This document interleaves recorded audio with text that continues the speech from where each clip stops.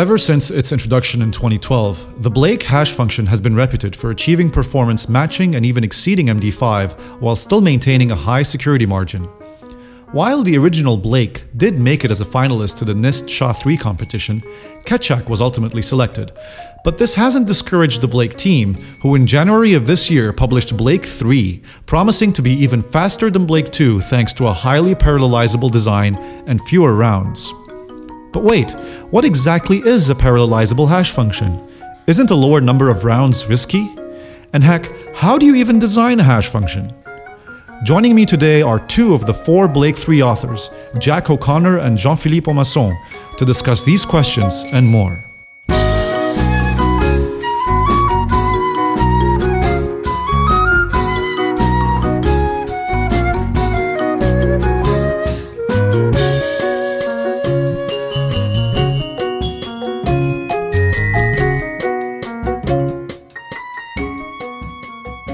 This episode of Cryptography FM is sponsored by NSU Crypto, the International Olympiad in Cryptography. NSU Crypto is the unique cryptographic Olympiad containing scientific mathematical problems for professionals, school and university students from any country. Its aim is to involve young researchers in solving curious and tough scientific problems in modern cryptography. There were more than 1,900 participants from 52 countries in the first 6 Olympiads. The first round of the 2020 NSU Crypto Olympiad will be held this week on October 18th, so head over today to the NSU Crypto website at nsucrypto.nsu.ru to sign up and try your hand against interesting and fun cryptography puzzles.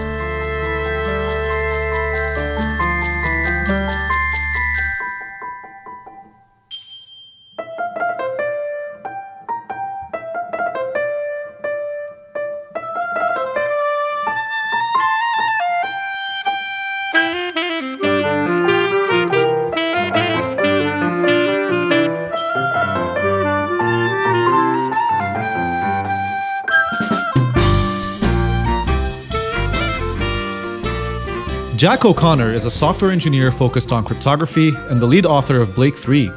Prior to that, he worked at Keybase on several cryptography projects, including the Salt Pack messaging format and exploding and ephemeral chat messages. Currently, he works on encryption at Zoom and maintains a few Rust crates in his spare time. Hey, Jack. Hi, how's it going? All right. And we're also joined by Jean-Philippe Aumasson, a cryptographer known for designing the Blake and SIP-hash hash functions, and for his book, Serious Cryptography. After a PhD in academic research, he held different roles related to applied cryptography in the private sector and is now Chief Security Officer of Taurus Group, a startup that he co-founded in Switzerland. Hey, Jean-Philippe. Hello, Nadim. Thank you for inviting us. And SIP-hash is not a hash, it's a MAC. Your bio says SIP-hash hash functions, so yeah. I don't know who's responsible for this, but it's not me. We should move on to our first question. And this is a question that I have always wondered about before I got into understanding how Blake works by looking at the Blake hash function book that was published by Springer. But I also think that a lot of people, maybe students, wonder about this. Like, we know why hash functions are useful. We don't need to get into that. We know how the process works for getting them standardized. But something that seems to still be the realm of black magic and that is not described in many either graduate or undergraduate texts is how on earth do you sit down and design a hash function? And I think that the process for this can actually be a bit more opaque than if you look at, for example, the design process for asymmetric primitives, because you know in that case that you are basing yourself on a hard problem. You know, I'm going to go take the discrete log and make a primitive out of it. I'm going to take the RSA problem and make a primitive out of it. But in the case of symmetric primitives and hash functions, we're not basing ourselves on some algebraic problem that's predefined for us and that we know to be hard. So how do you just sit down and design a hash function? What are the steps for such an undertaking? How do you know that the design is secure? All right, so that's a very good question. I could talk about it for 1 hour. But maybe to put it very simply, hash function, first of all, is probably the simplest cryptographic primitive you can imagine. It's simpler than the block cipher, simpler than Diffie-Hellman, for example. And when I started my PhD, so Blake, the first Blake, before Blake 3 and before Blake 2, it was designed to be a candidate to the SHA-3 competition. And I'm not very good at math, but to design hash functions, you don't need a lot of math. You just need quite a good understanding of how symmetric cryptography works and how you can design a secure symmetric cryptographic component. So essentially, I designed Blake when I think in the middle of my PhD thesis around 2007. And I was motivated to win the SHA-2 competition, and I failed at winning the SHA-2 competition, but hopefully I succeeded in designing something not too bad as a hash function. And maybe when I say I designed, so I was the lead designer, but that was a team effort. I was working with my then supervisor, Willem Meyer, with Luca Hansen, who worked on the hardware design and who gave advice on how to make the hash function hardware friendly, and on Raphael Pan, who also helped me a lot designing something that was resistant to differential attacks. That's a good introduction to how you got to work on Blake in the first place. But really, I want to get into more detail about this.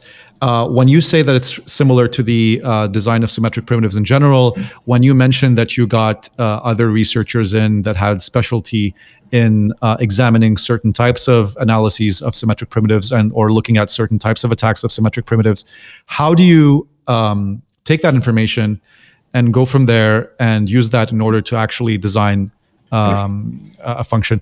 So I know, for example, just to give you an idea, I know that there are some hash functions that are based on existing operations for symmetric primitives. Like, for example, I think that Blake is based on the ChaCha20 stream cipher. But at the same time, I know also that you have worked with one of your collaborators on creating another cipher called Norx, which avoids certain bitwise operations.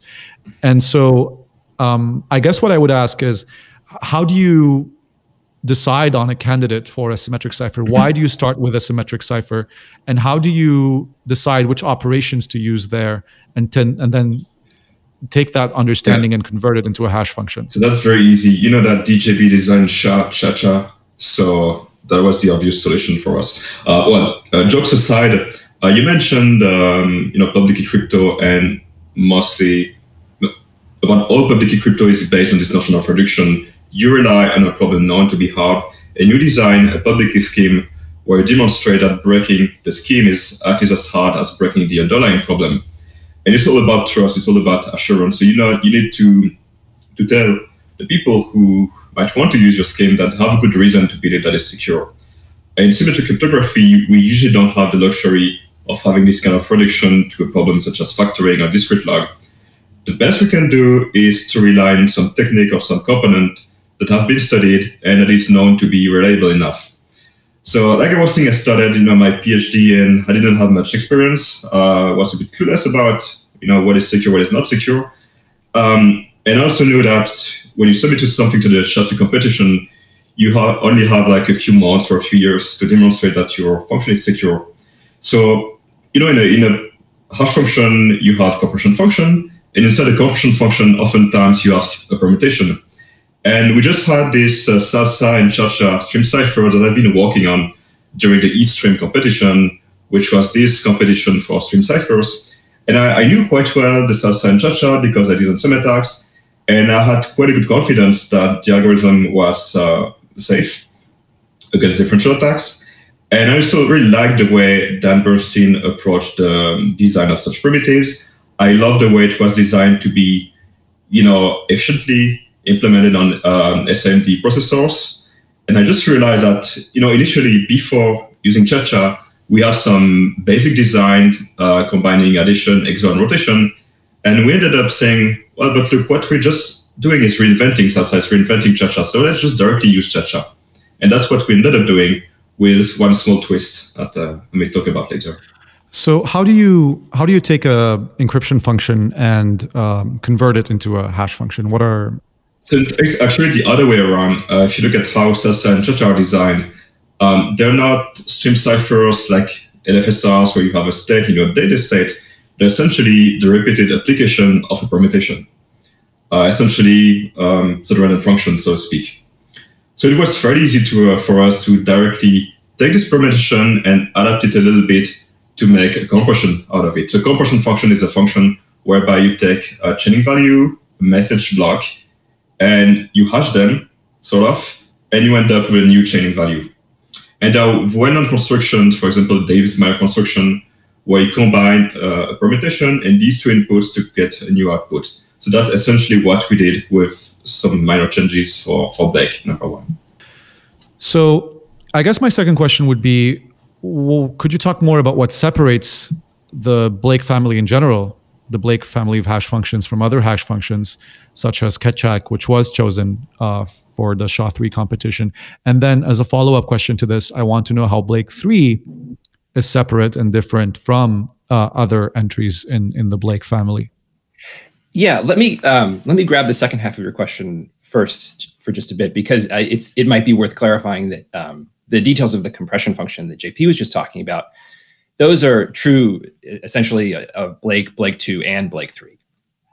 So the things that separate Blake 2 and Blake 3 from the original Blake design are mostly at a higher level. Actually, Blake 2 and Blake have some more significant differences in the compression function. But Blake 3 essentially uses exactly the same compression function as Blake 2s.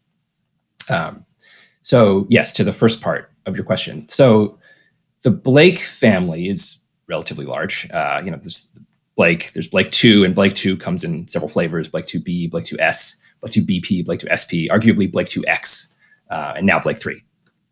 The Keccak family is also large. The SHA-3 standard is in the Keccak family. There's a number of related functions. Shake. Recently, they have published a very high performance variant called Kangaroo 12. It's an interesting name. So if you want to compare those families to each other, they're sufficiently large, and the different designs in each family do sufficiently different things that it's a little hard to give one broad summary of how they're different, other than the obvious difference that the Blake family derives from Blake, which derives from SHA-20, and the Keccak family derives from the Keccak permutation, which became SHA-3. So that's the sort of historical difference. But other than that, they just have a lot of designs that do a lot of different things. Maybe the biggest difference, I would say, is like the design philosophy of the two. So the Keccak family and all the derived modes and functions and PRF and authenticated ciphers, they build on this minimalistic design whereby you rely on only one single permutation and you build everything around this permutation.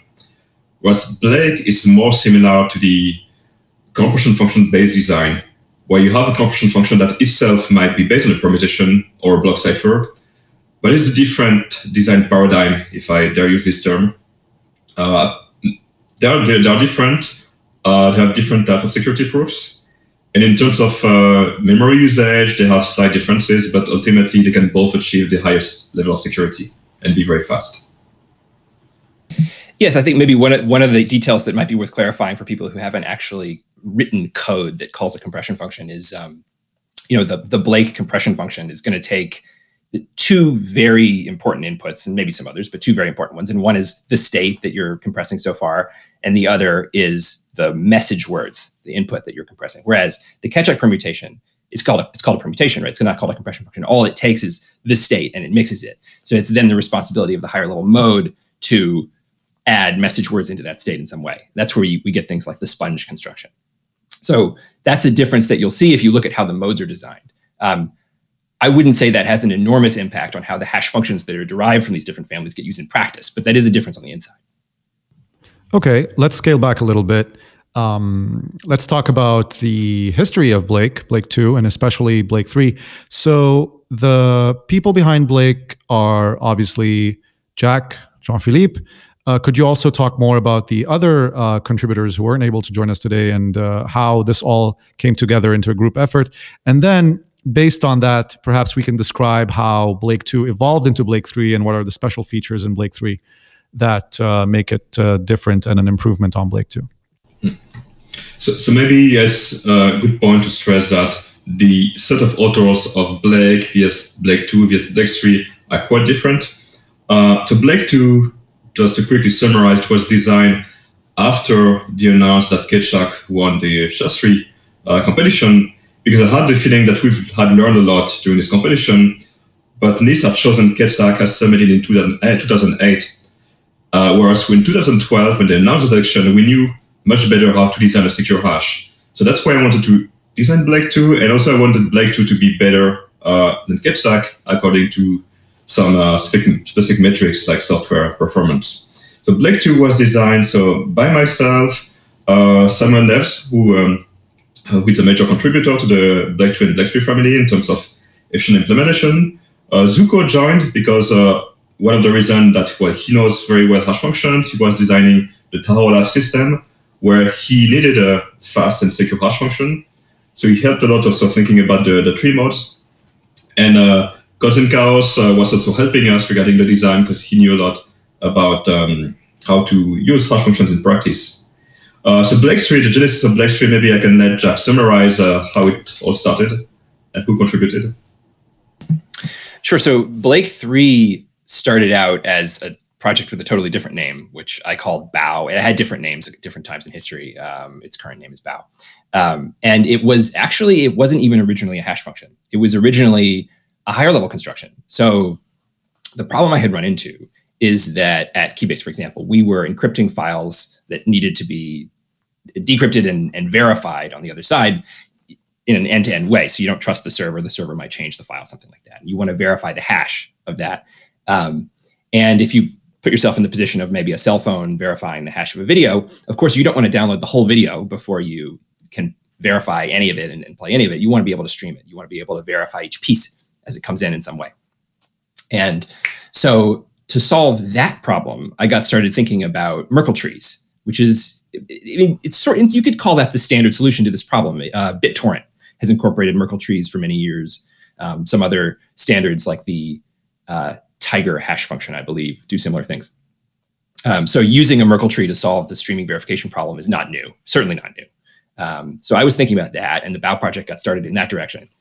And originally it was using Blake 2B. And then as the project got farther along, one of the things I realized is that the way that a Merkle tree enables streaming is sort of by making each piece of the tree more independent of the other pieces, also happens to enable very high performance hashing, because that independence, the fact that you can say hash the left half and the right half at the same time, means that you can do it on two different threads, or when SIMD gets involved, you can do it in parallel using SIMD vectors. And so at that point, I started optimizing the speed of this thing, which meant making it like a parallel Blake 2B implementations and things like that, which was pretty fun. And then as that got ready for review, I brought Zuko in, actually over Twitter, and he reviewed it. He thought it was pretty cool. And he looped in Samuel and JP. And we decided that it had enough potential that we could make it into something like Blake 3. Just in case, just in order to make the episode more accessible, could one of you maybe talk more about what Merkle trees are and how they work and how their structure is valuable? Well, I think you've already described quite a bit how their structure is valuable when it comes to Blake 3, but maybe give a more high-level overview of what Merkle trees are. Sure. I'll take this one if that's okay. So in one sense, a Merkle tree is just a very, very simple idea. The idea is that you're going to hash some things, and then you're going to hash those hashes together so that the resulting graph of all the things that you've hashed together looks like a tree. That's a very simple idea. Why do you want to do this sort of thing? We mentioned you can hash those different things, the leaves of the tree in parallel. So you can do that for performance reasons, or it may just be that the thing you have isn't really structured like a single contiguous string. So, if the thing you have is a list of files and you need to hash them all together, it's pretty natural to hash each one like the normal way and then somehow join all those hashes. And a tree shape is a pretty good way to do that. So that's a Merkle tree. So you're saying that blockchains are a Merkle tree kind of, sort of, right? It's Absolutely. a Merkle chain, a single-threaded Merkle tree. Does that mean that Blake 3 is blockchain-based technology? Everything is blockchain-based technology, Nadim. I don't know why you would. I am very confused as to why this marketing angle was not exploited. I feel like you could have gotten a lot of headway by saying we've created the first blockchain-based hash function. And then if you base a blockchain on Blake 3, you have a blockchain based on a blockchain-based hash function in the blockchain. Well, actually, I learned this week about a new blockchain technology that is using Blake 3 as part of its proof of work.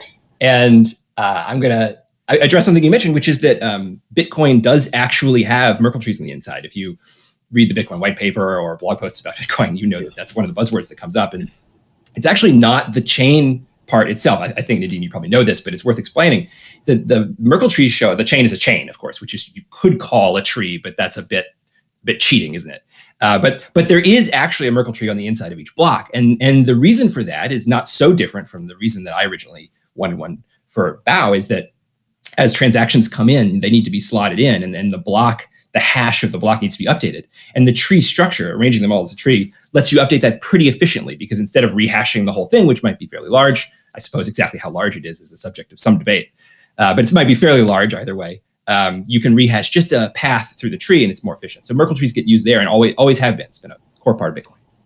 Maybe one point that we could mention, I think Jack made it pretty clear that the main difference between Blake 3 and Blake 2 is that Blake 3 is a tree, whereas Blake 2 is not a tree. But actually, when we designed Blake 2, if you look at the original specification document, we actually specify two tree-based modes, so Blake 2 SP and Blake 2 BP, where the P stands for parallel.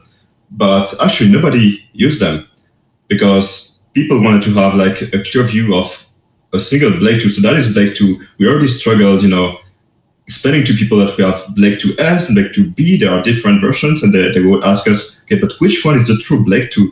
So that's the problem we wanted to avoid with Blake 3, have one single version instead of having 10 different versions with different names that make it so confusing for the users. Yeah, I feel like this is a very common problem actually in all kinds of primitives. AS192, AS256, and even in the new post-quantum primitives. A couple of months ago, I was implementing the Kyber post-quantum primitive, and I just couldn't understand why they had different security levels. But aside from different security, like we already have this problem for different security levels, but then when you add on top of it different feature sets and different underlying functionality, depending on which features you want to offer, that definitely makes things even more complicated when it comes to someone trying to build a cryptographic portfolio. So maybe that's a good point just to react to what you were saying. You mentioned the word post-quantum. So in case people were wondering about this, so of course Blake 3 is post-quantum because we don't rely on factoring or discrete log, and we also don't rely on symmetric problems that are subject to Simon algorithms. Are there a lot of hash functions that rely on the discrete log? I feel obligated to be fair to every other hash function in the world and represent the fact that they could all be described as post-quantum. There is VSH, so maybe a few of you will remember VSH. Okay, almost every hash function.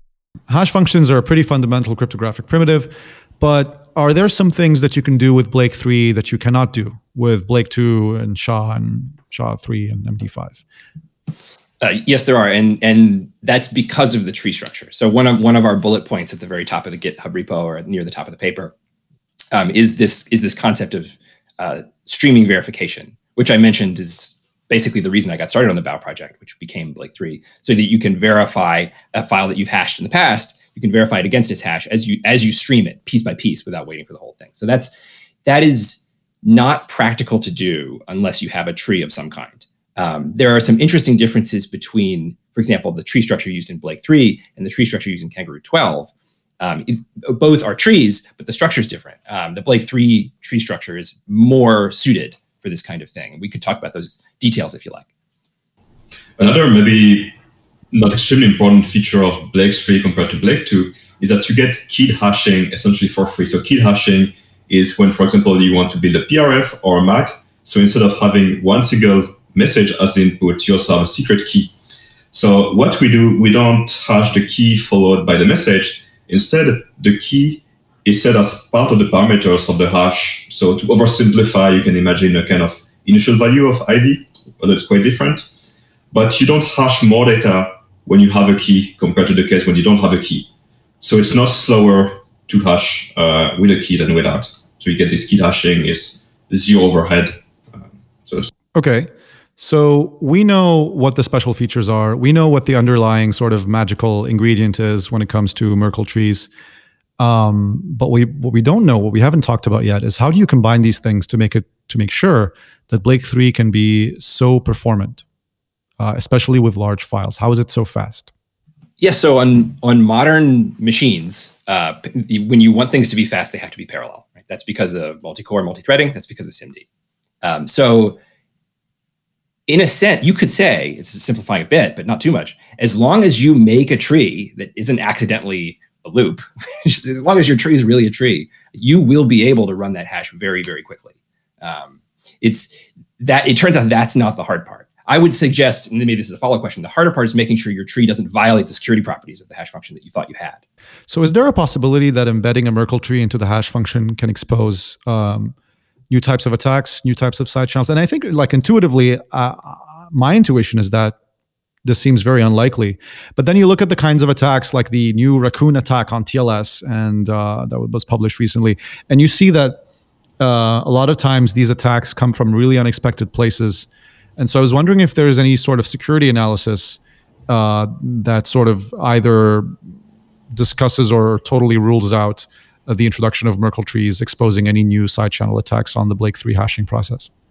So when you talk of hash trees, the thing that comes to my mind is hash-based signatures. So hash-based signatures, such as things, they're essentially gigantic trees of hashes. So you essentially run hashes and in a crazy tree structure. So one class of attacks is about injecting faults. For example, if you run this on an embedded platform, you can inject faults that will make the logic behave a bit differently, and you will not compute the correct tree structure. And you can sometimes leverage these to forge signatures. So that's quite a different setting from Blake's tree. So Blake's tree is not directly usable for hash-based signing, although you can imagine using it. But you can maybe think about the same kind of attack when you use Blake's tree in a tree-based setting, and if there might be potential, glitching attacks or other types of faults whereby the hash is not computed in the right way, then you might end up with the incorrect result, and this might be exploitable depending on your use case. But this kind of applies to any hash function, regardless of whether you use a tree or not. It's just that when you have a tree structure, you can do things a bit smarter, especially in the context of hash-based signatures. Is there any sort of potential path to a formalized security analysis that we can adopt in order to get a better formal understanding of whether or not adding a tree-based structure to a hashing scheme introduces any security issues? So there's actually, sometimes people ask us, is Blake's tree secure? And we respond, yeah, of course. And they ask why?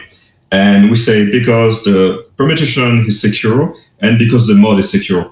So regarding the mod, there was a paper, I think, by the Keccak team that was defining a list of criteria to make a tree mod secure in the absolute sense, in the sense that you get a hash that is indifferentiable from a random oracle.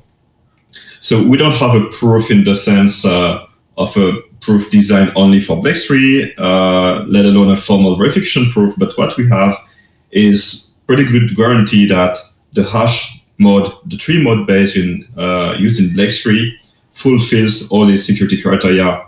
And so that means that we have a secure tree mode. Right. So I think it's very interesting to look at the ways that a bad tree mode can screw up a good hash function. So typically, for example, you might take a regular hash function, could be SHA-256, make that the hash of your leaves, and then keep using SHA-256 on the way up to make a tree.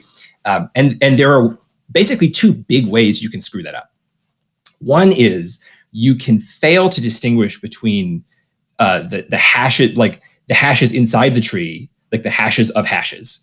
What we call the interior nodes or parent nodes, versus the hashes of data, so the leaves themselves. So for example, say I have a file with 2 leaves. Maybe the leaves are a kilobyte each. Maybe I've got a 2 kilobyte file. So I've got 2 leaves, 1 parent, right? So that parent has the inputs to that parent are the hashes of the 2 leaves. So maybe about 64 bytes, depending on how we're doing it. I could then construct a new input where I've chosen the 64 bytes of the file, this new input, to be exactly the same as whatever those 64 bytes were inside the tree in the previous file. So if we're not careful, if we just naively hash all of that together to form the root, now these 2 files are colliding. We've created a hash collision, which of course it's a security requirement that there can be no hash collisions in a cryptographic hash function. We've created one because our tree mode is not secure. And in this particular case, it hasn't distinguished between things that are leaves, like input data, and things that are not leaves, like interior parent nodes. That's one. This is really valuable. This is exactly the sort of thing that I was trying to ask about. So how can is there a way for you to really be sure that Merkle tree structures, they do seem to eliminate this particular style of problem that you just discussed, but I'm just wondering what the formal analysis for any other similar problems would look like when looking at combining tree structures with hash functions, admittedly, which is a very, I suppose, new combination, because usually you build trees out of hash functions. You don't put the hash function you don't put the tree inside the hash function. It's a subtle distinction. It depends on what you consider to be the hash function. I'd correct you real quick that just using a Merkle tree doesn't solve the problem that I just mentioned. The problem that I just mentioned is the first problem you run into when you try to use a Merkle tree. You actually have to take an extra step to domain separate the hash of the leaf from the hash of the parent, for example.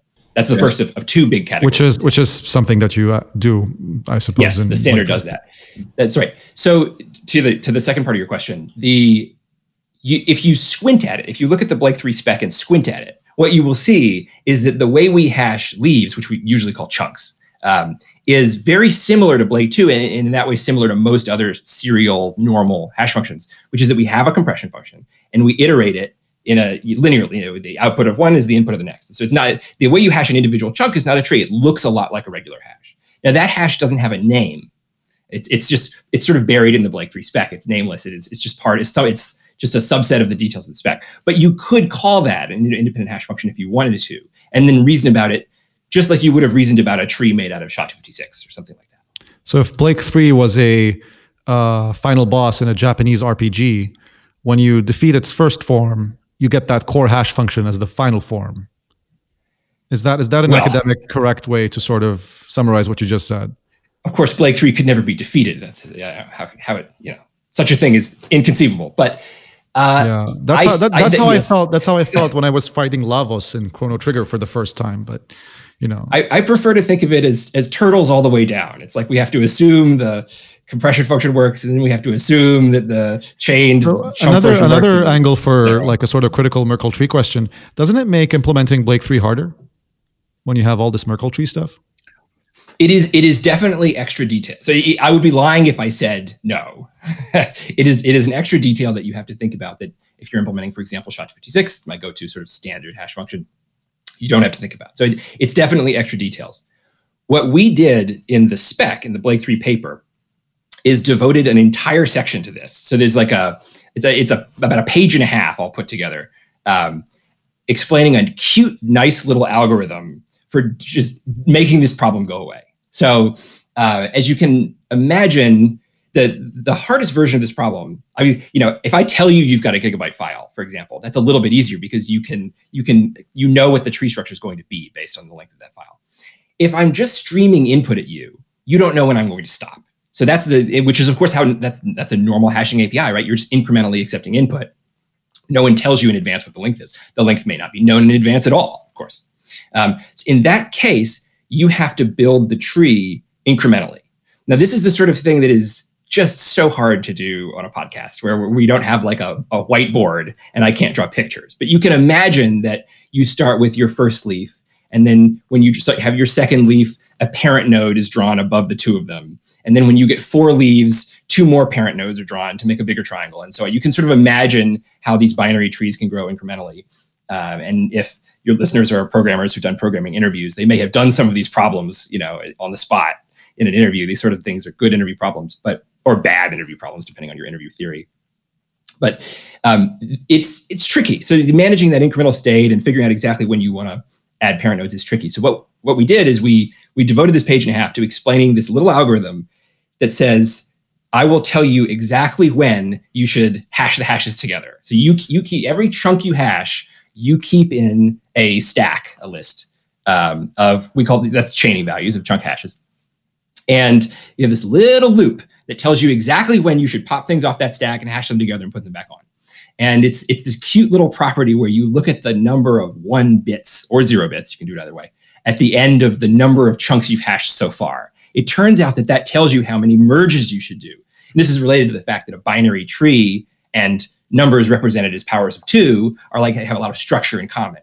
And so you can do these cute bit tricks. And when you do this, we have a code sample and it's in the paper, we have the reference implementation for you. When you do this, you have 4 lines of code that totally abstract away the tree structure. So that was something we spent a lot of time on to try to make easier for people. Of course, you could also just copy our code and not worry about what it does. But if you actually want to understand it, it's 4 lines of code, solve the problem. Okay. Well, let's move on. Have you had any success in getting Plague 3 picked up by the industry? So shortly after we announced Plague 3, so by the way, Plague 3 was announced at the Real World Crypto Conference in January 2020. I think literally a few hours after the announcement, I received an email or a Twitter DM, whatever, from people at a big social network company that told us that they would prototype Plague 3 to see if it could save them millions of dollars in CPU cost. So I don't know what happened after that. I also heard of some other smaller companies just interested by the speed up of Plague 3 compared to other hash functions. I'm not sure I can give names, but I've heard quite a few companies interested in Plague 3. So, Jean-Philippe, I know that you have had some pretty controversial proposals lately regarding the number of rounds in cryptographic primitives. And I'm wondering if your malignant influence has had any impact on the Plague 3 specification. I've been hearing a lot of people expressing concerns regarding whether or not we can trust the number of rounds in Plague 3. So could you maybe quell those concerns? Yeah, I've really weakened the security of Plague 3 by reducing the number of rounds, because one of my research goals had been to, put backdoors in symmetric cryptographic algorithms, and I finally had an opportunity to do it with Plague 3, so I'm really happy about this. Well, more seriously, if you look at the best attacks in Plague 2, Plague 3, there was a paper in 2011 that found an attack on 3 rounds, well, technically 2.75 rounds of Plague. And that's the best attack we have on the Plague 2 hash function, like fewer than 3 rounds. There's been some attacks on more rounds, but not of the hash function, of the permutation instead. So they're not even real attacks, they're just distinguishers with crazy complexities like 2 to the power of 500, which makes little sense in practice. So we decided, instead of using 10 rounds in the Plague 2S permutation, to use 7 rounds only. And of course, some people freaked out. They're like, 7 is a smaller number than 10, so it must be less secure because 7 is smaller than 10. And then you got to explain them that, no, it's not less secure, it's just faster, because as long as you're secure enough, you don't get better security by doing more rounds. Otherwise, you would put 2,000 rounds just because you can. It makes you feel better. So that's one thing. We make it faster, we don't make it less secure. And there's pretty strong evidence to. Well, I should mention that, of course, JP has a paper about this that's called Too Much Crypto. The paper we actually announced at the same conference where we announced Plague 3 and describes a round reduction that they were proposing in Plague 2 that we basically ended up lifting right out of there and implementing ourselves in Plague 3. And speaking of backdoors, some people also asked me, if you really pay attention to the details and you look at Chacha and you look at Plague 3 and you look at the 2 permutations, so you will find out that the operations are almost the same. You do rotations, you do XOR, you do addition, and you do rotation by certain values. So far, so good. However, there's a difference, the direction of the rotation. In one case, it's leftwise, in the other case, it's rightwise, or big Indian, little Indian. Mm-hmm. And, do you know the reason for this? I think nobody knows. That's actually related to the first question I asked during this interview. Sometimes you do have a reason for example, addition rotate XOR is a technique that seems to be kind of well studied. People seem to have assumptions on it when it comes to security properties, and those assumptions do seem to be well founded. But in other cases, I can't really come up with an example off the top of my head other than the one that you just mentioned. But there are many things that personally, I can't really seem to easily find a justification for other methodologies and design decisions that are used in the design of symmetric primitives. But we're actually kind of running out of time here. I try to keep these episodes to under 40 minutes. I just wanted to conclude by asking you, so I try to do this every episode, but sometimes we don't have time. I try to ask the guests to suggest interesting papers that they've read recently And so I see, so we'll start with Jack. So I see that Jack suggested a paper called Online Authenticated Encryption and its Nonce Reuse Misuse Resistance. And I'll have those papers linked below. But Jack, could you tell us maybe very quickly about this paper and why you found it interesting? I should be clear that this is one example paper in a field of modern takes on symmetric encryption, and this is something I work with at work. We encrypt things, and we have to deal with API details, like for example, nonce selection, random nonce length, nonce reuse and misuse, and I observe that a lot of practical, what are often described as high-level APIs out there in the real world for encrypting things like libsodium, are quite difficult to use in practice around these details. There are also a lot of modern techniques like the sieve construction, where if your random number generator is bad, you try to reduce the consequences of that. Things like this. There's sort of a lot has been done in the past, well, continuously, but let's say the past 15 years, that hasn't yet made its way into popular APIs. Another big one is just chunking. Obviously streaming things is my particular interest, but the idea that if you have a gigabyte plaintext, you don't want to take a gigabyte of RAM to encrypt it, right? You want to be able to encrypt it in a stream in some way, and that brings up security issues related to if the stream is truncated, things like that. So I've been thinking a lot about, what should be happening next. In that area, what the next standards around making encryption safer and easier to use, what will they look like? All right. And for Jean-Philippe Aumasson, the paper was POSH, Proof of Staked Hardware Consensus. Yeah, I find that the most exciting crypto research these days is not in how you design yet another new block cipher or how you design yet another new secure channel protocol, an alternative to SSH or TLS, but by far the most exciting and interesting research is in the blockchain space, whether you like blockchain or not.